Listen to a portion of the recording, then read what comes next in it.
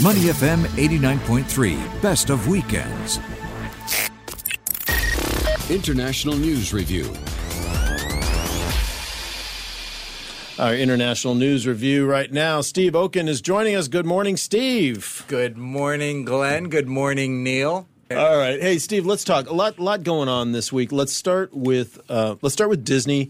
It's been all over the media. It's been all over discussions. 14 countries around the world have banned the new Disney movie Lightyear. Singapore is requiring an NC-16 label and some editing on that.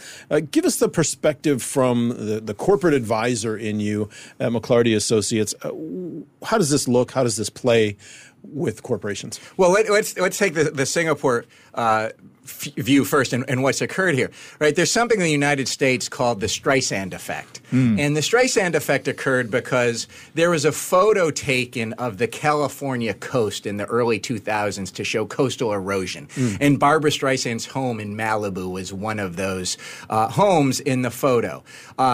Before Barbra Streisand took a lawsuit to take that photo down, it had been downloaded 4 times. After Barbra Streisand files the lawsuit, in 1 month it gets taken down. It gets viewed 420,000 times. That's the Streisand effect. Yeah. It's when you mention something, when you just you attempt to suppress something, right? You attempt to suppress something that's in the public domain, and it's going to backfire on you.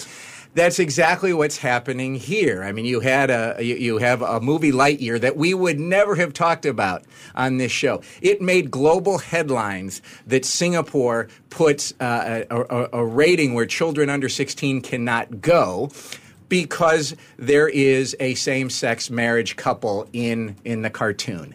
And so the question for Singapore is, was this really the smart move to have? Because this is prototypical of the Streisand effect. Yes. And that's the question. Why did they think it was in their interest to do this? The government's very clear, though, on broadcasting policy, on movie policy, when it comes to same-sex or homosexual scenes. There's a kiss in there as well.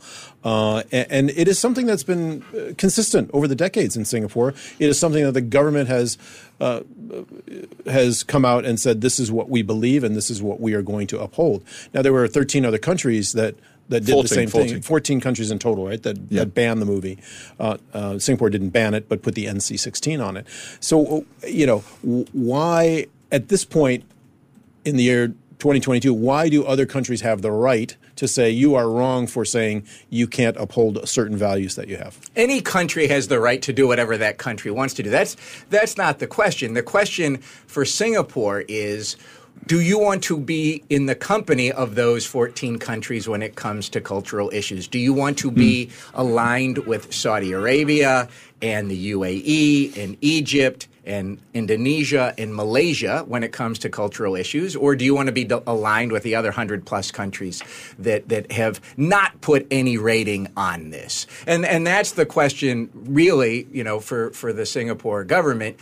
You could do whatever you want as a sovereign nation, of course, and when it comes to a cultural issue. But is this the smart move for Singapore to have made? But I find that fascinating, Steve, genuinely, because I feel we're at a real inflection point here, culturally, socially, politically, and in your case, economically, with the corporations. Where do you draw that line? Saudi Arabia, you mentioned there. Saudi Arabia just bought Newcastle United, a Premier League football club. Does that mean Newcastle United fans stop following Newcastle?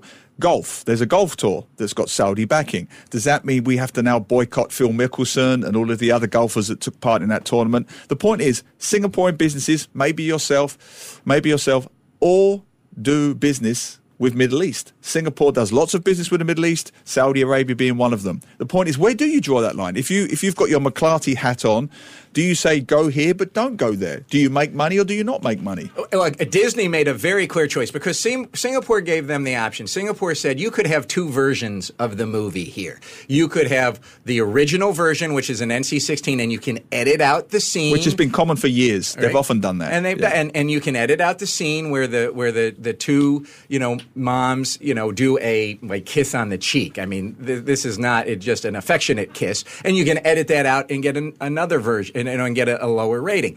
And look, 100% what Disney was going to do. Disney was going to say, we are never going to do that. If we were to do that for Singapore, this would hit us so hard economically and culturally in the United States with our own employees. There was zero chance that Disney was going to give them the offer that Singapore made. And so as a corporation, Disney made a very clear choice. We are not editing this out for the Singapore audience, and we're not going to edit it out for China, and we're not going to edit it out for anybody. And that was clearly in Disney's interest. I mean, Singapore as a market for this film is meaningless. Yeah, correct. On a global So you're basis. saying it is On a the global financial basis, decision in some ways. It is a financial decision. They're offsetting their potential overseas box office losses in smaller country against the much bigger box office domestic money that they could potentially lose if there's a boycott. It's a financial issue, but it's also a human capital issue. What are your employees going to say if you were to do this two versions in Singapore? And so it wasn't just economic. It was, what do we want to be seen as our employees? What do we want to be seen as our customers? And then there's, of course, a financial impact to it as well. And the question is this worth it for Singapore? Should they have known? They should have known all of this was going to play out the way it did, because Disney's choice was obvious as to what they were going to do when given the choice by Singapore. So is it in Singapore's interest to have done this? This is just another example of what goes into what Singapore is going to be known for. It's going to be known for having a great and efficient government. It's going to be known for having a great and efficient, right? Not efficient, great, inefficient. Great, right? no, it's a great and efficient government. Right, yeah. It's going to be known for having, a rule of law. It's going to be known for being a great place to do business. It's going to be known for great schools and a great education system. But then it's also going to be, this is going to be part of that story now. And is this worth what the Singapore government decided, when the IMDA said that we don't want to have a movie where there is overt homosexual depictions in it. And the question is this one of those? But yeah, of course. And they clearly decided that it was. Was it not a good compromise on the part of the Singapore government to say, you can have the movie, just take out 2 scenes or whatever that we don't like? And just to add to that, because I've written articles about this before, the famous example was Love Actually. Love Actually, among many other movies, by the way, often released 2 versions. This is not a new phenomenon. It's been going on for decades. Yeah. So Love Actually, there was an Asian version that cut out all the subplot involving nudity. And then there was the regular version that the West saw. So it's not a new thing, as you know, to send out 2 versions. Many movie studios have done this for decades.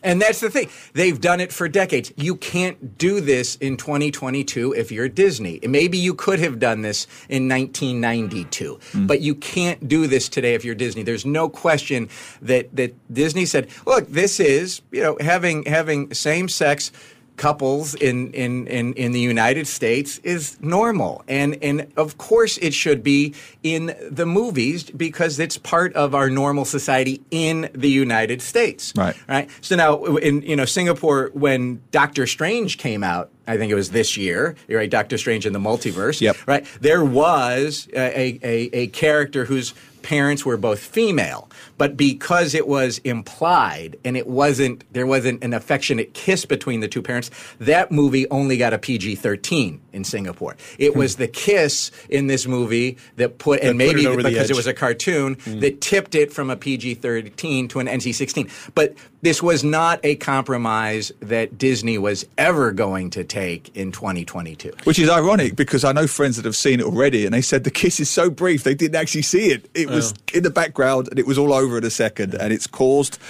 all of this. Yeah, it's been an interesting week on that, and lots of discussion around that. Steve, just a broader point on that: when companies in the international environment run up against either cultural or some of these other, let's say, less hard business dictates, what's the strategy for them? How do they decide what they're going to do? Because there's a lot of these things happening around the world, not just around this particular topic. Well, yeah, the bigger issue is China, right? And then there are very few Western movies and sort of Hollywood movies that get shown in China. You know what the rules are going to be when it comes to getting shown in China. And the question is, are you going to not offend China in any way as you do the movie?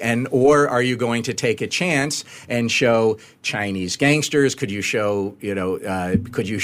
refer to Taiwan as a country, to have somebody in the movie support Taiwanese independence? You're going to get banned from China if you do that. That is certainly something that the Hollywood executives are thinking about, because that does hit the bottom line. Right. I cannot imagine that there's any Hollywood executive saying, we need to make sure that this film can be shown in Singapore, because it doesn't hit the bottom line. So, of course, because of the relatively small size of the market. It's minuscule. China is the world's biggest box office market now. And Singapore doesn't come up. And when you're projecting what gross you're going to make from a movie, how many tickets you're going to sell, you're not going, well, what is this going to do in Singapore? How many theaters is it going to open in? What else is it competing against? It's irrelevant. But to your point, Disney really does seem to have drawn a line in the sand. The recent Marvel movies haven't even been released in China or Russia for obvious reasons.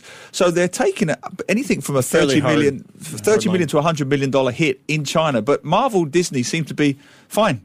We'll take it. And Disney say when Lightyear could gross $1 billion, and now if you're talking a 3% hit in China, as you mentioned, $30 million. I mean, is that really going to matter to you on $1 billion when you want to be able to say this is what we stand for as a company? This is what our morals and ethics are, and that is.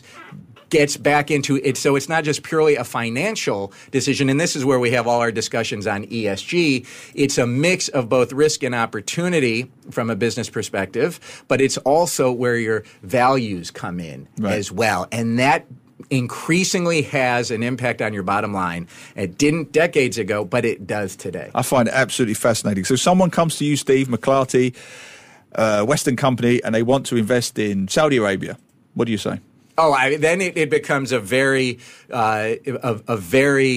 company by company specific approach. Thomas Friedman just wrote a great article in his column in the New York Times where he said, look, Saudi Arabia is on the one hand making progress. It's making progress certainly when it comes to women. It's making and women rights. It's making progress when it comes to education. But then also it's a regime that murdered a Washington Post reporter. And so and this gets to that age-old question, is engagement better or is just completely shutting somebody off better? And that's where you really have to balance things. And so the golfers have decided that they're going to leave the PGA Tour to go to a Saudi-sponsored tour because they'll make a couple $100 million. I know. And they've made a financial decision that this is more important to me. And so there is no right or wrong, which is what makes these decisions so difficult. Steve, lastly, Uyghur Forced Labor Protection Act is going into effect in the U.S.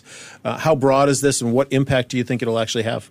Well, I'd say, again, where we talk about values and governments and businesses. So the United States has said that there is a rebuttable presumption that all goods produced in China's Xinjiang autonomous region are made with forced labor. Wow. That there is a genocide occurring, that there are 1 million Uyghurs in jail or in forced detention, and that they're being used as forced labor. And therefore, any product that comes out of Xinjiang is going to presume to be made with forced labor and therefore banned from the U.S. And this means that the company, if they are going to ship something that is made in Xinjiang to the United States, needs to overcome that rebuttable presumption and show there was no forced labor. How can you possibly do that? You can't go into Xinjiang. You can't go and look at the factories and say this one doesn't have forced labor. You can't talk to the workers there. So it's basically impossible for the companies to be able to show they're not using forced labor. So what is it that you do if you're a company? Do you say we can't take any product out of Xinjiang? Well, that's a lot of cotton, and it's certainly a lot of polysilicon, which goes into the solar panels. And so how do you continue your supply chain going forward? How do you do this without having forced labor in your supply chain? And then how do you comply with Chinese law, which says you're violating Chinese law if you're complying with U.S. law? I mean, briefly, Steve, Disney, this example, the Biden administration does seem to be making policy along broadly moral and ethical lines, which is obviously no bad thing. I'm just curious, how does it play with the broader American public? As we always talk about bread and butter issues, does this stuff resonate, or do they just want cheap products in the Walmart, in the supermarket, whatever? Well, I mean, that's that shift is occurring, and it's certainly occurring when it comes to China, right? I mean, Senator Rubio, who's one of the authors of this legislation, a senator from Florida, Republican, he said there is no excuse for being complicit in the Chinese Communist Party's genocide. So we don't want you doing any of this. And there are Democrats who sound very similar to Senator Rubio as well. But again, if you're a U.S. company, you don't want forced labor. I mean, I think if you're any company, you don't want forced labor in your supply chain. But how can you know? And so what Customs is doing, right? So if you take a shirt, what you will do is Customs will then pull the cotton out of that shirt, and then they will say, oh, we do DNA on this cotton, and we can see the soil comes from Xinjiang. Whoa. Therefore, you have forced labor. Companies can't afford DNA testing of the cotton. So it's a real issue for U.S. companies to comply with this, even though they want to. All right, Steve Okun, thank you so much for being with us. So we'll see you in a few weeks' time when we're back. Have a great holiday, guys. Thanks, Steve. To listen to more great interviews, download our podcasts at moneyfm893.sg or download our audio app. That's AWEDIO.